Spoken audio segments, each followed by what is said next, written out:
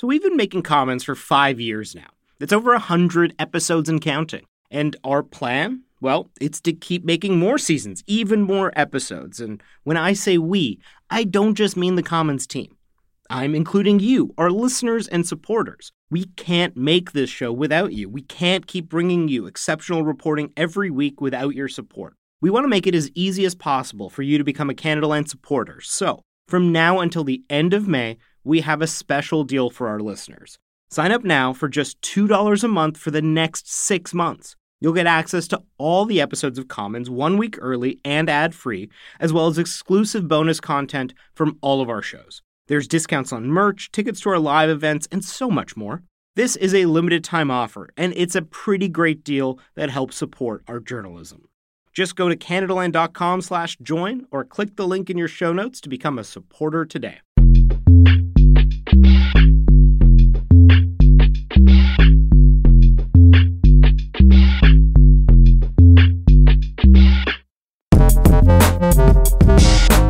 Hey, Supriya, what's good?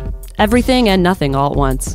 Well, you got to help me narrow it down. We got to do a show today. So what do you want to talk about? Well, I personally would like to have a little bit of a rant about the Conservative leadership race. I really want to talk about those Panama Papers. They've been making headlines all over the place, and I can't really wrap my head around a lot of it. No, me neither. I, by the way, also have a rant. It's Rant Week. There's this really serious and poorly reported on series of torture cases in Canada, and I really want to talk about what the Liberals are saying today on torture, which is like the opposite of what they were saying only a little while ago on torture. A government flip-flopping?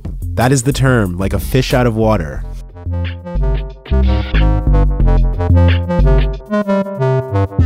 I'm Desmond Cole. I'm Supriya Dwivedi. And this is Canadaland Commons.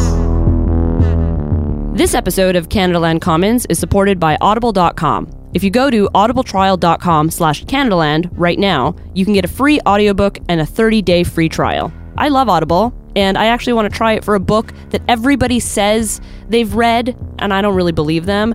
So I'm going to try and read this book and get down to it. And it's Freakonomics because it's on there. You know, it's one of those books that nobody could really shut up about it when it came out. And I feel like I've left out of the zeitgeist by not having read it. The zeitgeist, I like that. Word a day toilet paper. I'm sure everybody out there knows that Audible has over 180,000 audiobooks to choose from. It is the largest online audiobook collection. And if you go there today to audibletrial.com/Canadaland, you can get a free audiobook and a 30-day free trial. So once again, that's audibletrial.com/Canadaland. All right, Supriya, I know you've had your eyes on the Conservative leadership race, which is kind of just getting started in earnest. A couple of candidates are starting to put their names forward as wanting to be the next Conservative leader. Of course, Rona Ambrose is the interim leader. Why is this interesting to you? It's extremely interesting. I mean, think about it. Stephen Harper was the only leader that we've known under a united right. And I just think it's incredibly fascinating. There are so many different factions within the Canadian conservative movement.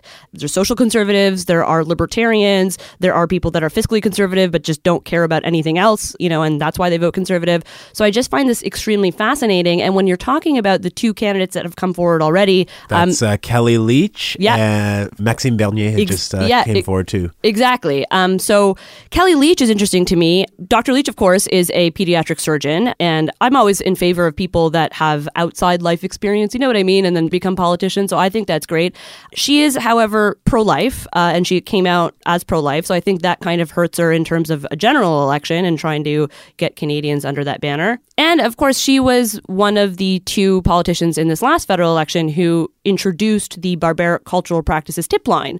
And I'm not saying that it's insurmountable for her to overcome that, but for most people, that's what they associate with Kellie Leitch at this point. Yeah, this whole announcement that came out kind of during the late stages of the Conservative campaign around this idea that you would have a snitch line, and if you saw your neighbors doing something that amounted your brown neighbors, your brown neighbors doing something that amounted to a cultural barbaric practice, you could call a snitch line to report them. You wouldn't call the police, who are, I guess, supposed to deal with criminal things. You would call this snitch line, and said that was a terrible moment in the federal election campaign. And now that she has put her name forward for leader, I'm not sure how she'll avoid this coming up again. It's going to come up and she's going to be asked about it. Yeah, that's fair enough. But, she doesn't need the support of you or I. She needs support of party members. And I'm not sure that for the demographic that she's courting currently, it's an insurmountable obstacle by any stretch. And then, Maxime Bernier is interesting in his own right because he is a libertarian and he, has floated the idea already of perhaps being on board with marijuana legalization. And he's a self-avowed fiscal conservative without really buying into social conservatism. And the Quebec caucus, of course, is increasingly important because they've increased seats there from 5 seats to now 12 seats. And I just think it's really interesting that there's going to be an actual libertarian, supposedly, in the race and on the right, and we haven't really seen that. The other really interesting thing that happened recently was that Deepak Oberoi, who is a MP out in Calgary, said that he fears that the Conservative Party is becoming too elitist and has the perception of being whites only. He fears that happening now. Canada in general is a pretty white elite place. I mean, where has anyone been who doesn't think that? But if he's talking specifically about the Conservative Party, I thought that was where white elites went to die. Yeah, okay, point taken. But, to be fair, in 2011, the Conservatives rode their way to a majority largely because of the new Canadian visible minority vote, specifically in swing ridings like in the GTA, Greater Montreal, Greater Vancouver area, and they did quite well. And so the thing that's now being floated around is that Deepak Oberoi himself may in fact run for leader, which would be somewhat precedent-setting as, an older Indian man running for leader of a party that he just claimed to be himself for whites only. So I think that dynamic is really one to watch, although it should be noted that he hasn't made any official announcement. These are all just been a little bit of cagey non-confirmations, kind of like, oh, I'm not saying I'm not running. It's going to be open. I think that'll be really interesting. It'll be a great dynamic. And we have to ask ourselves this broader question if that would end up bringing a lot of visible minority votes and new Canadians and South Asian votes back into the Conservative fold. And now I'm not saying that brown people are going to vote for a party just because there's a brown guy at the helm of it, but we often forget and we like to gloss over, I feel like, that social conservatism is alive and well in new Canadian demographics and, is still quite omnipresent in the South Asian community. So I feel like there's a lot that they have in common with conservatives, and let's see how this plays out. But, we should keep our eye on that.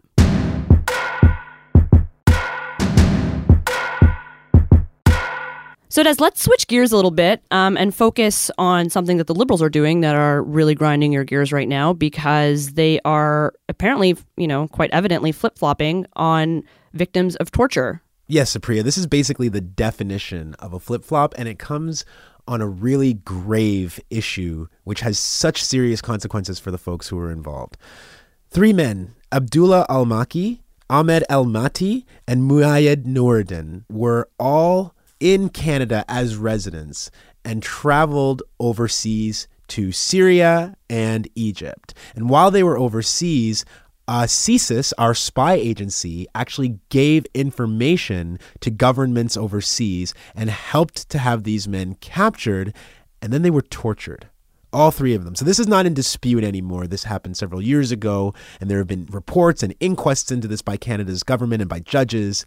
And so we know that these 3 men were tortured overseas, and we know that our spy agency was involved in helping to make that happen. And this happened under Conservative rule. Correct. When the Liberals were in opposition during Conservative rule, they found out about all of this and said, this is horrible. These 3 men, El-Maki, Al-Mati, and Noureddin, they need to be apologized to for our role in them being tortured, and they need to be financially compensated for the injuries that they and their families have had to suffer.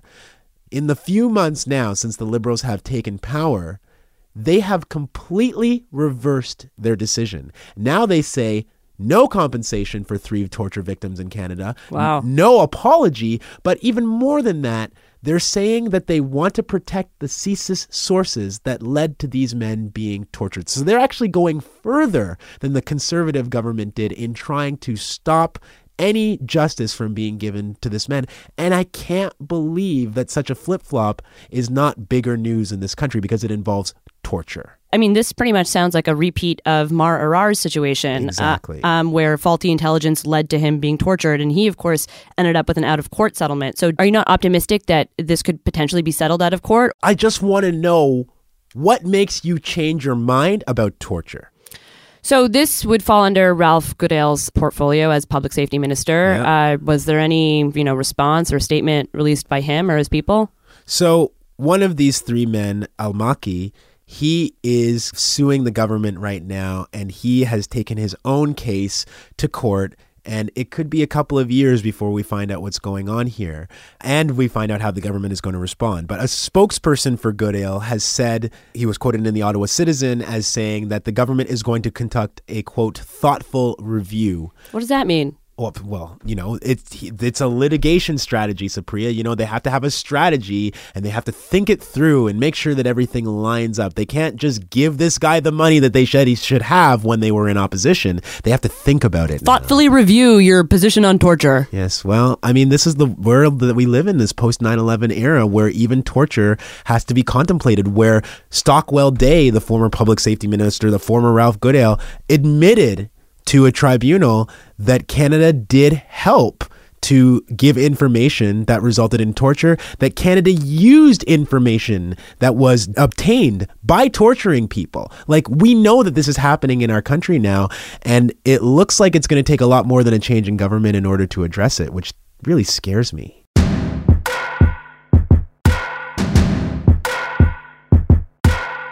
So, Des, a lot of what's been making headlines this past week was the coverage of the Panama Papers, which, of course, was reported by the International Consortium of Investigative Journalists. And it turns out a whole lot of rich people are hiding a lot of their money in offshore accounts. Surprise, surprise, surprise. Yes, that does appear to be the case. And actually, in some countries like Iceland and Great Britain, this kind of activity goes all the way to the top of the political chain, and politicians are getting into serious trouble for things that they've been doing in terms of managing their money offshore.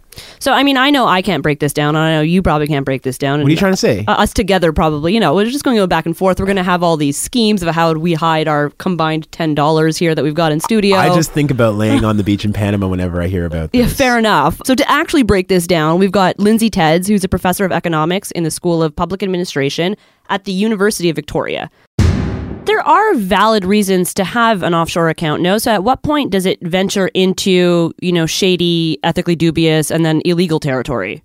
That's always a tricky part. Of course, there's lots of reasons why you have an offshore account.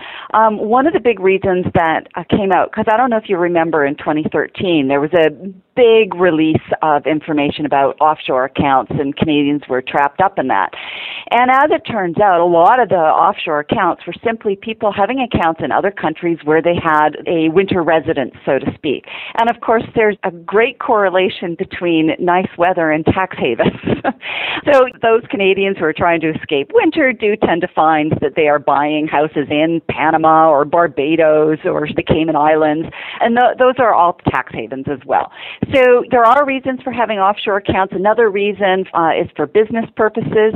You may have started a business in Canada, but as it turns out, most of your business is overseas, and so it can make more sense to incorporate outside of Canada than within Canada. So there are reasons for having them, absolutely.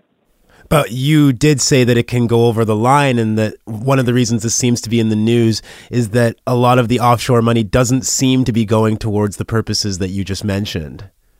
Well, it varies country to country. I think one of the issues in terms of people's frustration in Canada with the Panama Papers is, as it turns out, there's not very many sexy cases coming out of it. Whereas in Europe and in some of the African countries, as well as in China, we are seeing individuals who have set up a business structure solely for the purposes of avoiding taxes. And so here's where we have to start thinking about what we sort of call complying with the rules versus complying with the spirit. So we have all of these tax rules, and if you follow the rules in theory, you are not engaging in tax evasion. But we have what is called a general anti-avoidance rule, so it's called GAR. And under this principle of our tax system, any transaction or series of transaction that, while follows the letter of the law, violates the spirit of the reasons why those bits of the tax section occur, that is in fact tax evasion under our system.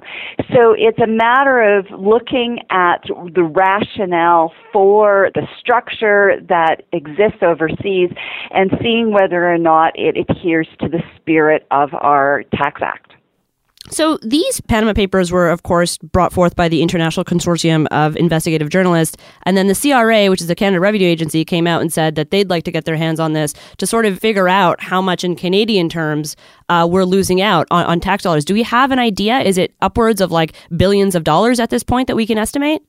Yeah, there's a lot of estimates floating around out there, but as somebody who does a lot of work in tax non-compliance, you have to be really careful with looking at those estimates. So I know people are talking about the fact that, we have like $200 billion flowing from this country into offshore, but we have to remember $200 billion with a B.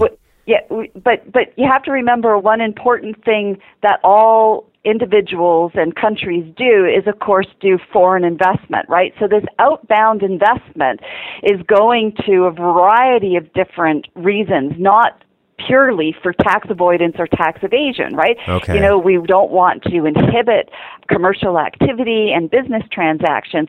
So it's very hard to disentangle how much of that money is for business reasons versus this idea of people wanting to shelter it for tax purposes. And then, of course, just because somebody is transferring it offshore for tax purposes, we have to think about the opportunity cost, right? So just because somebody can shelter money overseas doesn't mean that they can't shelter it here. So you can't necessarily say by moving it offshore they're evading income taxes, because in fact they could have kept it within a Canadian-controlled private corporation here and faced a very low tax rate and it not in fact accrue the kinds of tax revenues that is being estimated.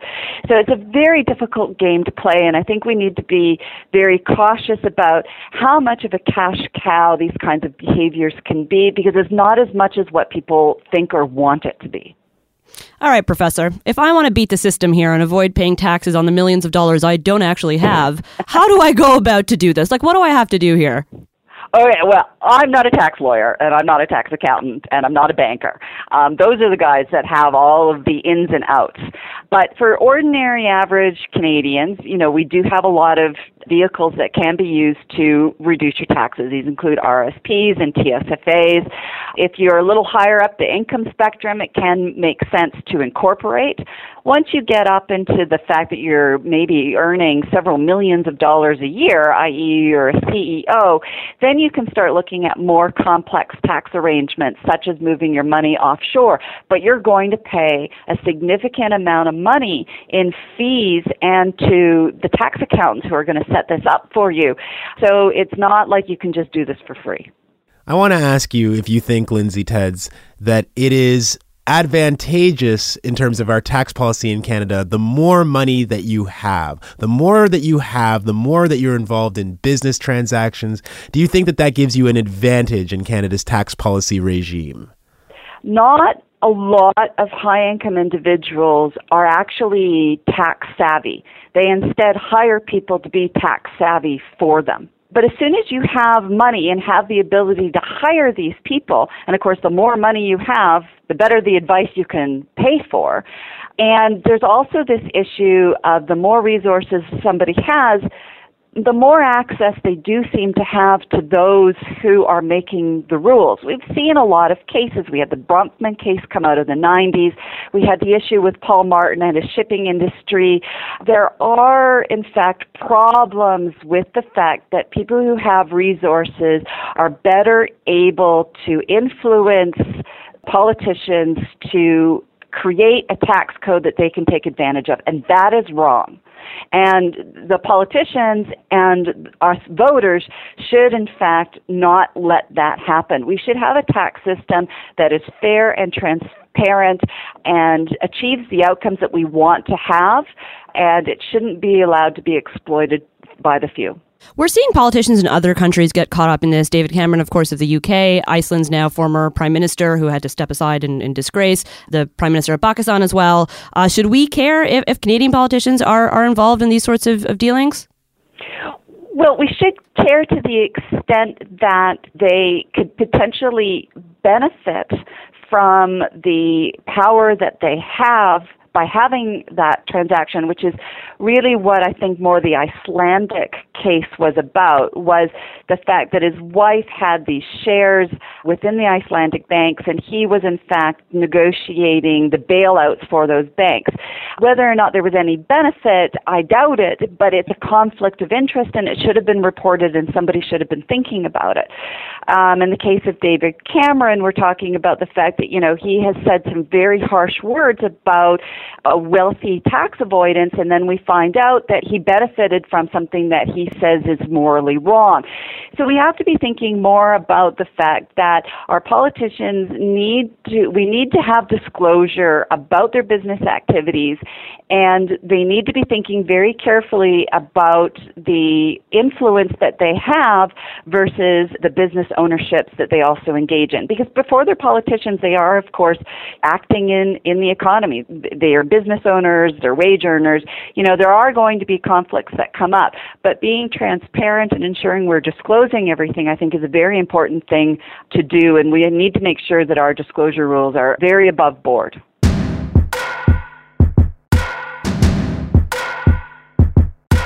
Professor Tedds, while we have you, there's something else we wanted to ask you about and get your money sense. The Liberal Party unveiled their first budget last month, and there was a really big number involved in that budget in terms of our deficit. And I'm talking about the number $30 billion, which sounds too big for me or anyone else to understand. So can you help us put into perspective what it means that the Liberals are proposing a $30 billion deficit? Well, $30 billion is about 1.5% of our GDP. So our gross domestic product is currently just shy of about $2 trillion a year.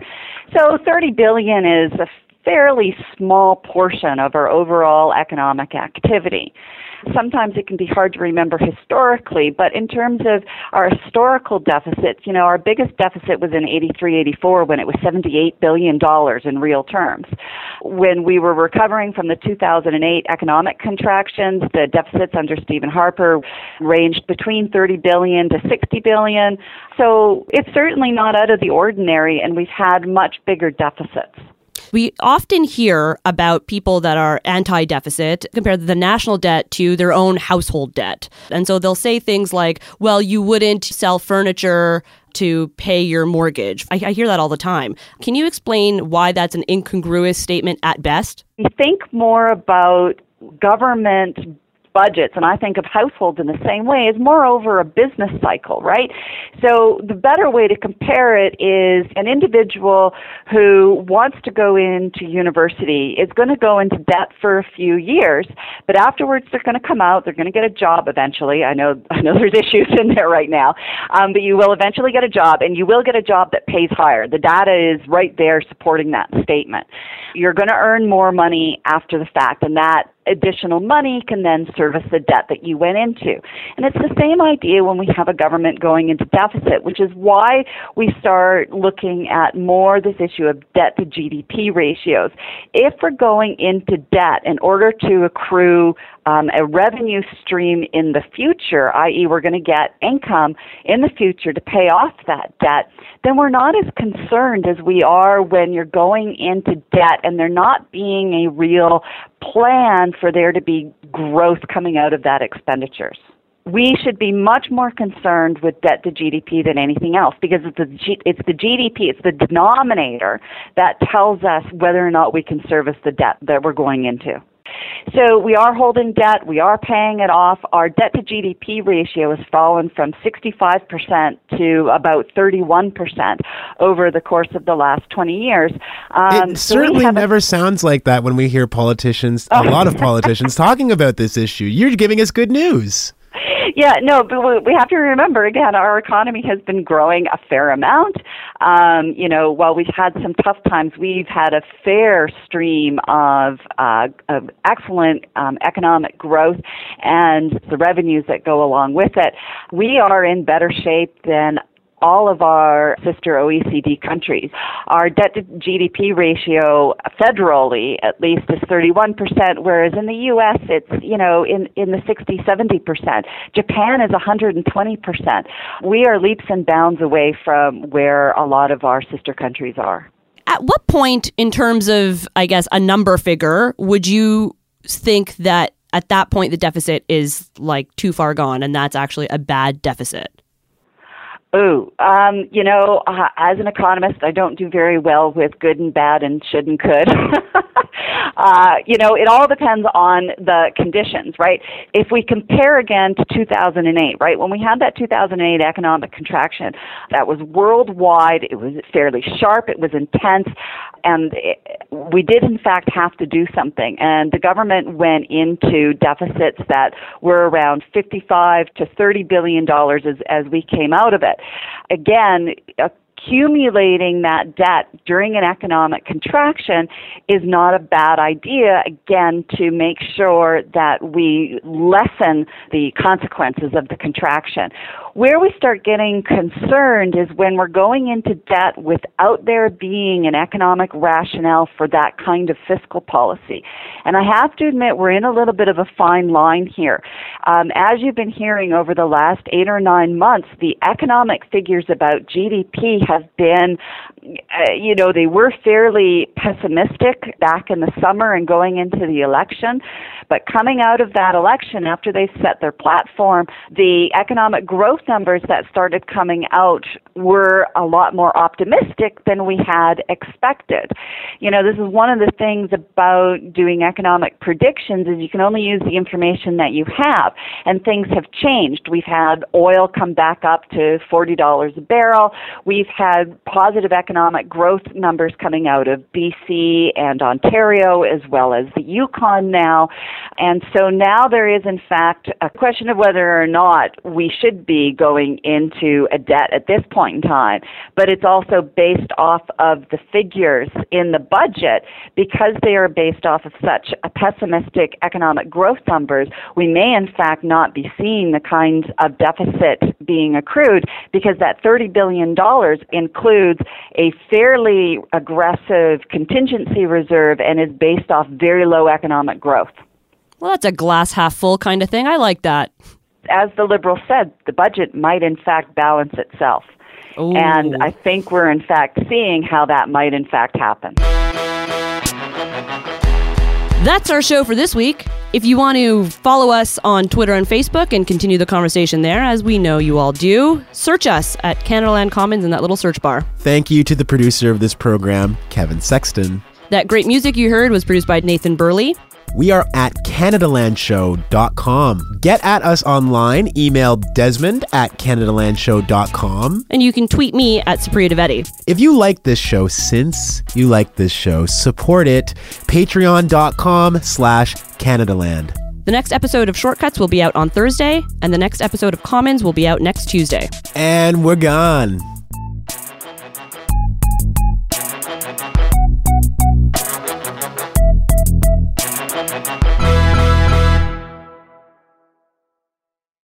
This episode is brought to you in part by the Douglas Mattress. Now, I've said it before and I'll say it again. One of the best, and I mean the best things you can do for yourself is to get a good quality mattress. The time is now, people. Douglas is giving our listeners a free sleep bundle with each mattress purchase. Get the sheets, pillows, mattress protector, and pillow protectors free with your Douglas purchase today. Visit douglas.ca/Canadaland to claim this offer. That's douglas.ca/Canadaland to claim this offer.